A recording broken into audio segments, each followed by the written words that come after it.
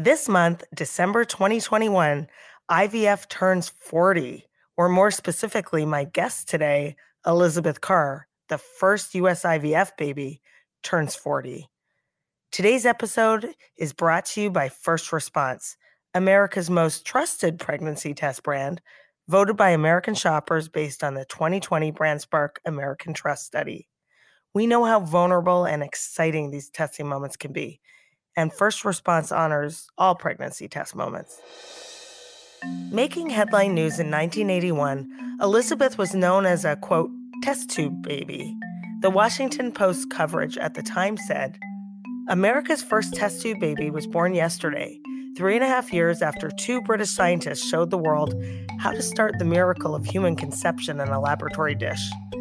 5-pound, 12-ounce Elizabeth Jordan Carr was delivered at Norfolk General Hospital at 7:46 a.m. by cesarean section. She is the first successful product of a 21-month-old in vitro fertilization program that literally fertilizes human eggs in plastic dishes at the Eastern Virginia Medical School. Both the baby and her mother, Judith Carr, a 28-year-old Westminster, Mass. School teacher, later were pronounced perfectly healthy. The baby had her first feeding, and doctors said she took an ounce of formula very well. The baby cried right away, and that was very reassuring, said Dr. Mason Andrews, who performed the C-section. It was a relief to know that this was a normal baby. Elizabeth was, in fact, healthy and normal, but nothing about the attention she received as a science baby was normal. I mean, Pope John Paul basically called me a child of the devil. Like the hate and fear mongering has not entirely left, right? So when my parents had me, obviously at that point they had decided to go public. They did have the option, right, of staying private, but my parents felt very strongly that like this lack of privacy was worth it because they wanted people to know that this option was available to them and that it worked and that it was successful. But my mother literally had Pinkerton guards outside of her hospital room, and they had security badges and secret code names and things so that, only certain people could be in the wing of the hospital. And when I got home to Massachusetts with my parents, we lived on a cul-de-sac, and the entire cul-de-sac was filled with satellite trucks and media trucks. And luckily, it was the 80s. And so my parents had like an unlisted phone number. Today, I'm sitting down with Elizabeth to talk about what it was like to grow up knowing she was created in a lab, what she has seen change in the world of reproduction during her lifetime, and what she hopes the future holds not only for her, but for the future of fertility. Elizabeth, thanks so much for being on the Pregnish podcast. I'm a December baby too. I'm also the mother of an IVF December baby, and you really kick that off. Thanks so much for having me, and my condolences. I'm hoping that you have an abundance of birthday wrapping paper in your house instead of Christmas wrapping paper, because that was always my rule as a kid. I needed to have the birthday paper. 100%. That's the thing about us December babies. We all understand that. You've made headline news from literally the minute you were born. So before we go into your incredible story, because some people listening know at least the broad strokes of it, tell us about who you are now, what your life is like now. Sure. So I am a runner. I'm a mom. I'm a wife. I'm a dog mom. So I have an 11-year-old son. And I'm also a patient advocate at a company called Genomic Prediction, which does pre-implantation genetic testing. And so it's not a far cry, right, that I am in this advocacy role, one that I've basically held since I was a little kid. Yeah. And what's so fascinating is that you really had no choice but to be asked about this and to talk about this. So going back to this headline about the first U.S. test tube baby, when did you know you were a headline and special this way? Yeah, I mean, this is always such a hard question for me because everybody asks this and I always say, I feel like I've always known. And so I really have to kind of rack my brain and think about when I was told. But basically, my parents told me how I was born when I was little enough to start asking the questions of where do babies come from. And they basically just said, we needed the help of some very special doctors to get you here. And, until you turn a certain age, that sounds like a logical answer and you don't ask any more questions. But then when I was about 6 or 7, my family and I went down to Virginia for a Mother's Day reunion with my doctors, Howard and Georgiana, who brought me into the world, and all the other IVF babies at the time. So there were probably, I don't know, maybe 10 of us at that point. And they screened a documentary of my birth called A Daughter for Judy. And so I had one doctor on my right-hand side and one on my left-hand side explaining to me the process by which I got here in great scientific detail, which for a 6 or 7-year-old is kind of like, oh my goodness. But actually, it was really helpful because I learned at that age the elevator speech from Dr. Georgiana of how to explain to people how I got here. It's a sperm and an egg fertilized in a petri dish. And once it's fertilized, it's put back in the mother. And 9 months later, I was born just like anybody else. And that's honestly the same sentence I've been saying since I was 6 or 7 years old, thanks to them sitting with me. Well, it's amazing because most people don't even know how babies are made, let alone babies born in a lab. So I think it's helpful. That story doesn't go out of style. People still don't quite understand it. So explaining it, but test tube is a bit of a misnomer, isn't it? Yeah, there's actually not any test tubes used in IVF. In vitro actually means under glass. And that's really where the term came from. But it was actually a reporter, ironically, who kind of coined the phrase, and it stuck. And so by the time, it was used when the first in the world, Louise Brown, was born, the term test tube baby had come about. And so by the time I was here, like, the media had already adopted it. There was like no turning back. Luckily, though, over the years, they've gotten away from it because they realized, like, oh, that's actually a terrible term. It has nothing to do at all with the procedure. So Absolutely. And even with IUI insemination, I remember when we were undergoing IUIs and friends who hadn't done any fertility treatments would say, "Oh, is that the turkey baster method?" So we have a long way to go in terms of education, but I guess it's good when people ask questions. It's better than making assumptions. So as a little kid, were people always asking you questions? I mean, was it just a constant source of conversation, or in other ways, did you have a very normal childhood? So it's funny. I basically had this dual life, right? So when you look at me, I look like everybody else. You can't pick out of a crowd. This is the funniest thing to me is, right? You can't ever pick out of a crowd like, oh, that's an IVF baby when they walk down the street, right? You don't know. And so I had a pretty normal childhood, except for when there were milestones or things, and the press would kind of come knocking and haul my family out and ask a bunch of questions. And then it became like, my friends or people in school would be like, oh my God, why didn't you tell me? And it's like, well, when was the last time you explained to somebody like, oh, I'm a natural birth?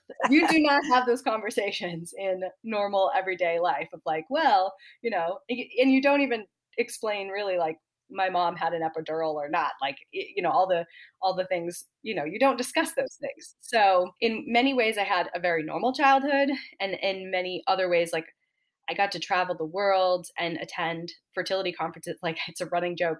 I had doctors telling me at age like 16, now don't wait too long to get pregnant because your fertility will decline. And my mother's standing next to me going, can we please, not rush those conversations? It's been, I guess it's my life, but it's been bizarre, I guess is the best way to put it. And what was your parents' situation when they made the headline news too, of course, because they took the risk to try this innovative treatment.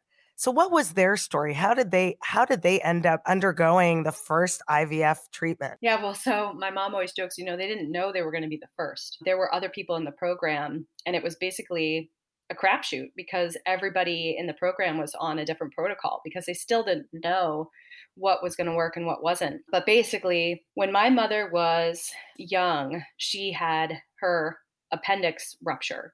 So she had a surgery to have her appendix out.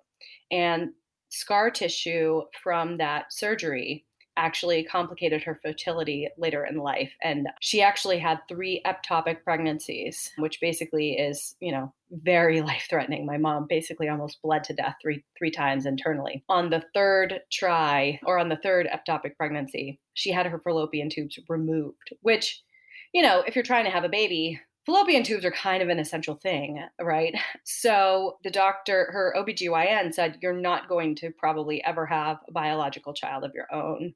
And you should, look into other options. And so they were looking into adoption. And at a checkup, just a regular checkup that she had, her doctor basically threw this brochure across the table to her and said, I came back from a conference and I learned about this thing called in vitro, and you sound like a good candidate. Maybe it's something you should check out. And he wrote her a letter of recommendation. They applied to the program. And about 3 days later, Dr. Howard Jones called and said, when can you get here? Now, meanwhile, the situation is my parents live in Massachusetts. She's a school teacher. My dad worked at GE, General Electric. And IVF was actually illegal in Massachusetts. And so they had to go to Virginia every month by plane and whatever, and have hormones and, checkups and things like that. And then the last month, right before I was born, they rented a little condo and I was born in Virginia. Yeah. And what's so interesting about that, Elizabeth? So many of us who had science babies traveled the world into great lengths, both literally and figuratively, to have our babies. I know I had a baby via gestational surrogacy, and so many times it was not easy. And we traveled this great distance that I don't know that my daughter, well, I know for sure she doesn't understand it now. She's not even 3. But at what point did you realize the great lengths your family went to create you? And what did you think about that? Well, so I think, I learned very young that I wasn't born like everybody else, obviously. And there's a story that I actually tell in my upcoming book that's coming out in January about a doctor, my neonatologist actually, who wrote me a letter basically a few hours after I was born. And it's like a 12-page letter. And in it, he explains like just how much my parents wanted me. And, basically like, I'm not special because of the way I was born. I'm special because my parents fought so hard to have me and to get me here. And, he told my parents, well, give her this letter when she's old enough to read it. It's so true that we fight to have our science babies, even today. And that's what makes our children's conception stories so extraordinary. I can't even imagine the feeling Elizabeth's parents had when they took a pregnancy test and learned they were finally pregnant, thanks to this new innovative treatment called IVF. And speaking of taking a pregnancy test, I wanted to take a brief opportunity to thank today's episode sponsor, First Response. First Response honors all testing moments, whether you're asking yourself, am I pregnant? With complete anxiety because you so badly want the positive result, as Elizabeth's parents clearly wanted, or asking, am I? Because you don't want the positive pregnancy result, which is so hard for any of us who have struggled to conceive to even consider. First Response is there for both realities. And now back to Elizabeth's amazing story of finding a letter from her parents' doctor about the way she was conceived. Of course, the irony is I think they forgot. And I just kind of discovered it in an album, in a photo album one day when I was about 10 or 11. And, I've always known, and ironically, there was an incredible pressure I put on myself, because you realize very quickly that, like, if I hadn't come out normal, quote unquote, I'm not sure where we would be. I'm not sure IVF would be legal in the US and other places. And I knew that as a young child. I knew very clearly, make sure when you're on television, Elizabeth, you are articulate, you behave yourself, you say please and thank you, and you are polite and you behave appropriately, and all these things. I always wanted to be the best at everything, and I've always been a perfectionist. It was very hard for me to be terrible at anything, which ironically now I'm a runner, and like the best thing about running is that you're never actually amazing at it. It's always hard. So, but I knew that from a very young age, and it was something I always had in the back of my head. That's so interesting. I don't think I would have thought about that, but that totally makes sense because you were representing this unknown thing that could have easily not, like you said, been legal. And I think even today we're in an era now where reproductive rights are challenged constantly. Yeah. And we have to, I lobby on Capitol Hill every year with Resolve to show lawmakers that some of us need science to create families. And those who fight so hard to become parents probably should become parents. That is that is, you know, the kind of parent you want in this country. But were you challenged politically through your life? Like, did people spread any hateful or negative messages about the way you were conceived? Oh, sure. I mean, Pope John Paul basically called me a child of the devil. Yeah, like the hate and fear mongering has not entirely left, right? So when my parents had me, obviously at that point they had decided to go public. They did have the option, right, of staying private, but my parents felt very strongly that like this lack of privacy was worth it because they wanted people to know that this option was available to them and that it worked and that it was successful. But my mother literally had Pinkerton guards outside of her hospital room, and they had security badges and secret code names and things so that, only certain people could be in the wing of the hospital. And when I got home to Massachusetts with my parents, we lived on a cul-de-sac, and the entire cul-de-sac was filled with satellite trucks and media trucks. And luckily, it was the 80s. And so my parents had like an unlisted phone number. So it was a little hard to kind of track down where we were. But yeah, of course, people have always had, still to this day, said, like, oh, that's playing God. And, people are arguing about issues now where they're like, oh, we shouldn't be doing that. And I'm like, look, you know, I'm the wrong person to talk to about this because that makes me feel like you're saying that I shouldn't be here. And that's, just a Pandora's box that we opened it. We can't close it now. This is where we are. That's amazing. How did your parents respond to that? I mean, they basically didn't, right? I mean, they basically were like, we're going to just do everything in our power to enjoy our family and, let our daughter know that we care very deeply about her and want her to grow up and live the best life that she can. We did have something that I call now, being a media professional, I call them an agent in reverse, which was basically like we had somebody who worked with the hospital where I was born and passed media inquiries along to my parents, but they would kind of pre-screen for us, right? So we didn't do the things like Oprah or Donahue or Maury Povich, in front of a live audience, which would open us up, like open me, especially as a little kid, up to open questions and criticism. But we did do the things like PBS and Nova and things like that. Anything that we thought was truly going to be educational, we did participate in. Wow, that's amazing. What advice would you have for other science babies? We've actually published at Pregnanish an essay called Science Baby All Grown Up. She was also an early science baby, feeling the pressure, like you said, which I find so fascinating. But even today, with over 8 million IVF babies born in the world, and you were the first American, and I've spoken with Louise in the UK, who was the first in the world. Yet still, there's so many misconceptions. What would you tell other science babies about their origin story? Do you have advice for them if they're challenged or, anything you want to share with them being an early one in this role? Yeah, I mean, it's never easy to be a first of something, right? And I think that it puts us in this unique position where, I've kind of gone the other way and I've embraced it and I've learned to use my voice to do things like advocate for insurance coverage in this country, things like that. And I think the more we talk about these things, the less the stigma will exist because it still exists. It's still there.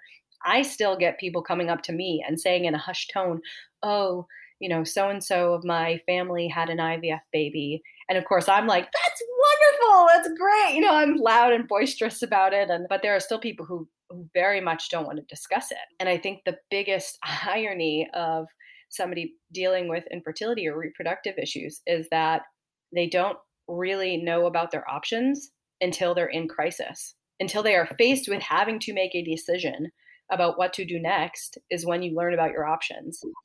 And I operate from a place of, I hope that we all can get to a point where we know about all sorts of reproductive options far before we even think about needing them, and that they're just in our everyday conversation in a way that is not stigmatized, and where people know about these things, because people, to this day don't understand what IVF is if you're not going through it. That's a really good point. I created Pregnanish 5 years ago with that same hope that it to be destigmatized and to show the world that families are created in so many beautiful ways.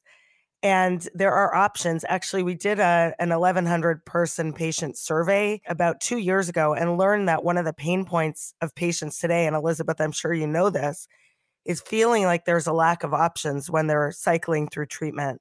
They want to try the latest, most innovative things because they don't want to be told it's too late or this won't work. And of course, that's the reality for some people. Some people, IVF doesn't work for traditionally, and they have to do extra steps. I was one of those people. But knowing there are options is very empowering. That's what made you a patient advocate, I assume? Well, that, and just, I've been asked questions my entire life. And it's actually part of why I became a journalist, was because I felt like it was part of my job almost to explain this stuff to people in a way that they could understand, and it became less intimidating. And so for me, that's really why I was like, okay, I just want to do anything in my power to make it so that people know what's out there. And I've heard so many stories from people just over the years coming up and asking me questions. And I was like, there's got to be a better way to do this, right? There's got to be a way that we can talk about things on a wider scale. And, if I can use my voice to do that, then that's what I'm going to do. I love that. Over the years, what are some of the stories you've heard? Do any stick out? Oh, man. I think the stories right now that stick with me the most are the ones about people are still surprised that, IVF doesn't work on the first try most of the time. Like, the success that you see in the media of like first IVF baby and, all these things. But the reality of the situation is like, the success rate is not 100%. You don't get pregnant necessarily on the first shot. My parents my parents' story is like one of the outliers and is so rare. I mean, the fact that there was one egg and you're looking at her, like that never happens, or almost never happens, right? So, I think those are the stories right now that stick with me of like, wow, in 40 years, we still have so much more educating to do. And then just, the same battle we've been fighting since I was a little kid for access to treatment. I was just on a webinar 2 days ago with a couple from Sweden who had an IVF baby. And in Sweden, the government will actually pay for 3 full cycles of IVF. Same with Canada if you're under 45. Yeah, exactly. And I'm sitting here going, wow. I mean, and they're discussing the pain points of healthcare in Sweden. And I'm like, well, heck, you guys are light years ahead of where we are, right? Because a lot of times it's still out of pocket here. There's only 19 states that have an insurance mandate to cover IVF and other reproductive technologies. And so, that's still like, I won't rest until we've got them all. I mean, that's just like a battle I'm never going to stop fighting. Me as well. It's just not right. It's not right that people need to put their life savings on the line, take out so many loans, be in great debt to have a baby. It's not, I remember speaking with a lawmaker who kind of framed it as a want, but not a need. And I would disagree with that because having a baby for so many of us is literally one of our highest values. You could not find higher stakes than that. So it is a need for people who want it desperately, and we absolutely need more coverage and support. What has changed in your lifetime for the better and not for the better in this category that you've seen? So, I mean, technology itself has come so far, right? Like, I remember touring a facility where they were just starting to cryopreserve eggs for people going through cancer treatments. And now you can, of course, freeze your eggs and keep them there for however long, for future cycles, for to donate, to, all these other options. I remember when ICSI came onto the scene to deal with male factor infertility. And before that, people were like, well, if you have male factor infertility, there's really not much we can do for you. I remember the first time a uterus transplant was done and just what that opened up. I mean, it's really kind of, in one way, it's gone very fast. And in other ways, the protocol is really not that different from when I was born, which is kind of funny to me. Just now, there are companies coming onto the scene where they're really going to try and, shake up the industry. But, by and large, it's kind of the same run of the mill stuff that my mom went through. Yeah, it used to be that you could, that's so interesting because you're right. And you used to cryopreserve, I think, for up to 10 years, something like that, your eggs or embryos. And now 50 years, 60 years. This is going to change what, not just what fertility looks like, what family building looks like. Because if you freeze your eggs now at 28 years old and then decide to transfer, make embryos at 45 or 50, you can. And that is a game changer. And for my career, I've tracked dating trends, relationship trends. I see that as one of the biggest disruptors of relationships in our lifetime, because this just will look so different when we have that choice. So what on the side of misconceptions, what do you think has stayed the same or changed? I think stayed the same. People still expect me to be different in some way. The running joke when I was a little kid was like, I always wanted to answer that question with like, yeah, I have x-ray vision or something, like be like, a self-fulfilling prophecy of like, oh yeah, no, I have special superpowers or whatever. And the spoiler, I don't, right? There are still people who expect me to be different. But on the other side, now it's so commonplace that you basically can't go 10, 12 feet without bumping into somebody who's used some kind of reproductive technology. And I think that's, a real testament to just how far and how hard, we've all worked in this field to come that far. It's pretty incredible. It really is incredible. I remember speaking with someone at one of the advocacy events who told me that just even 20, 25 years ago, so you were a teenager at that time, Resolve would have to send their communications, their letters to patients with a fake label, a fake address, because it was so stigmatized to have infertility. We know it's biblical, of course. Like the barren woman has never been, and it's not just a woman issue, but the barren women have always been part of our literature, and it's just wildly misunderstood. And we're trying constantly to change what infertility looks like. So what's so interesting to me, Elizabeth, is you're showing what IVF and science babies look like: normal, productive members of society who are grateful for their origin stories. And I'm trying to show what the infertile people look like, also sporty, athletic, strong, healthy. Like, we don't look sick, we don't look barren. And, part of what we did, there was a joke last year at Pregnantish that we could have had a calendar with all these beauty queens I was interviewing on the podcast who had infertility. Like, this is what it looks like. It looks like you and me. It looks like millions of people. We need to get with the times. It's affecting a lot of people. And a lot of people are not served because they either are ashamed, they can't access it, or they don't know they have it. So your family, have they used their voices to advocate this way? I know they stayed quiet when there was the controversy. And what do they talk about when it comes to this topic? Yeah, I mean, obviously, we've always, traveled all around, kind of speaking to anyone who really listen, to be honest with you, about, what options are out there and let them know how to access these resources. But also, we've always kind of worked quietly behind the scenes in ways that people don't see, that the press doesn't cover. Like, I too am an advocate for Resolve and currently working very hard to try and get healthcare passed, an insurance mandate in one particular state right now. And that's weekly meetings that nobody sees, right? That we are working really hard to figure out how to push this forward and, help host support groups. And I'm on a board that gives out family building scholarships and, all these other kind of ways that my family and I have always been involved that are equally as important, even if you don't hear or see them, because that's really the work that is just so critical. Until we have access for all, we need to make sure that these resources get the support and help that they need, to keep doing the work, to keep doing the really hard work.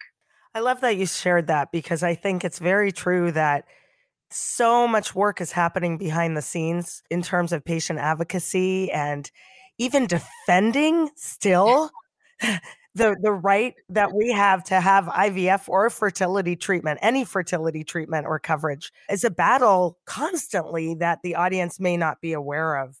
And we have a long way to go, baby. We all know that. But what do you hope the future looks like? I mean, now you're turning 40, which is incredible. What do you hope the next 40 years looks like with fertility and family building?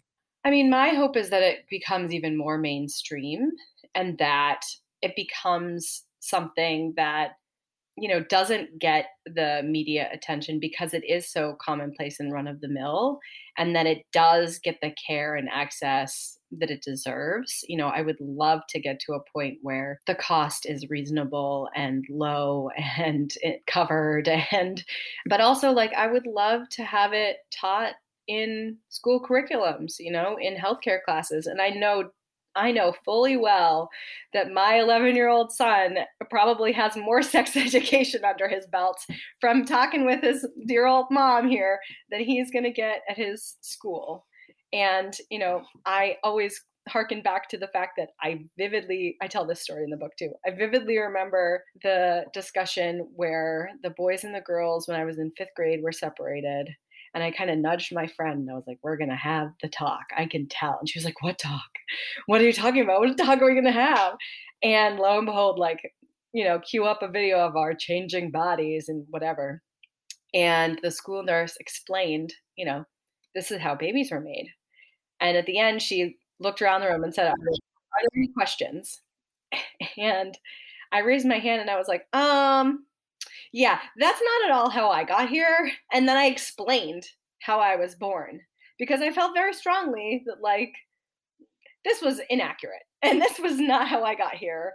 And, I'm hoping that we can get to a point where, kids that are egg donor babies or are, brought through gestational surrogacy or through adoption or whatever the case may be, will feel comfortable enough to raise their own hands and say, okay, let's talk about all the other ways now. Let's not just talk about the one way. Yes, yes, yes. I still edit in real time when I read Ariel, my daughter, a book. You came from mommy's belly.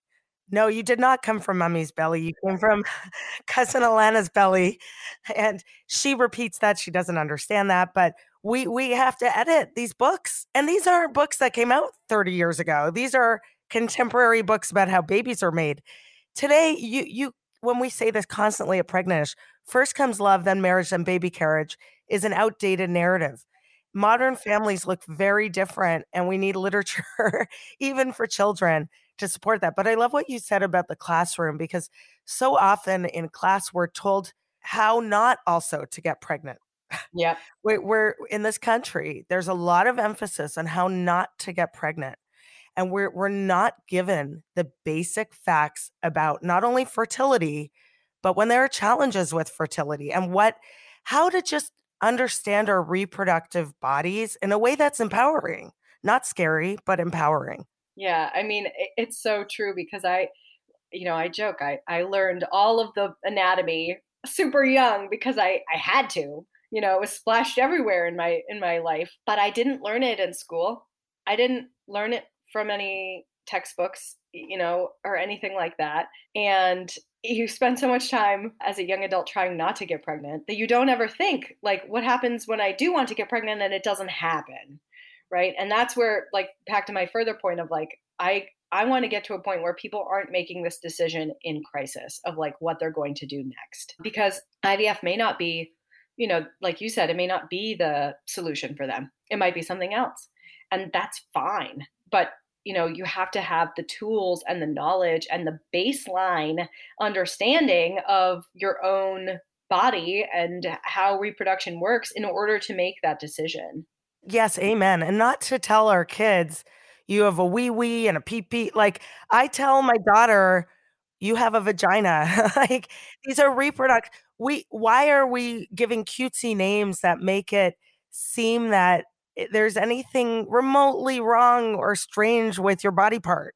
That has to change too from a young age. Is there anything else you want to add, Elizabeth? I mean, I'm so fascinated by your perspective in this discussion, but anything else we haven't covered that you want to share? Yeah, I mean, I just always want to stress to people that no question is stupid. That's why I became a journalist. You're allowed to ask questions that even you think are stupid, because the truth is, if you wonder them, somebody else is wondering it as well. So I always want to encourage people to contact me, reach out. There's nothing off limits. You can ask me anything. You can go to my website, which is ejordancarr.com, CARR.com. And leave me a note. I have a podcast, I have an upcoming book, I have write frequently on my blog about this with like lists of resources and all the other kinds of things that we were talking about today. So, please, nothing is off limits. That is so great. So thank you so much. I know December is going to be a very busy month for you. Happy birthday. Thank you for using your voice in this powerful way to help really the future generations who need access to treatment to create their families. Thank you for everything. Yeah, thanks for having me. Thanks for listening to another episode of the Pregnantish Podcast, where we cover the trend of modern family building and show the incredible innovation and what's really possible when families are built through science and technology. Please subscribe and continue to follow us at Pregnantish. Until next time.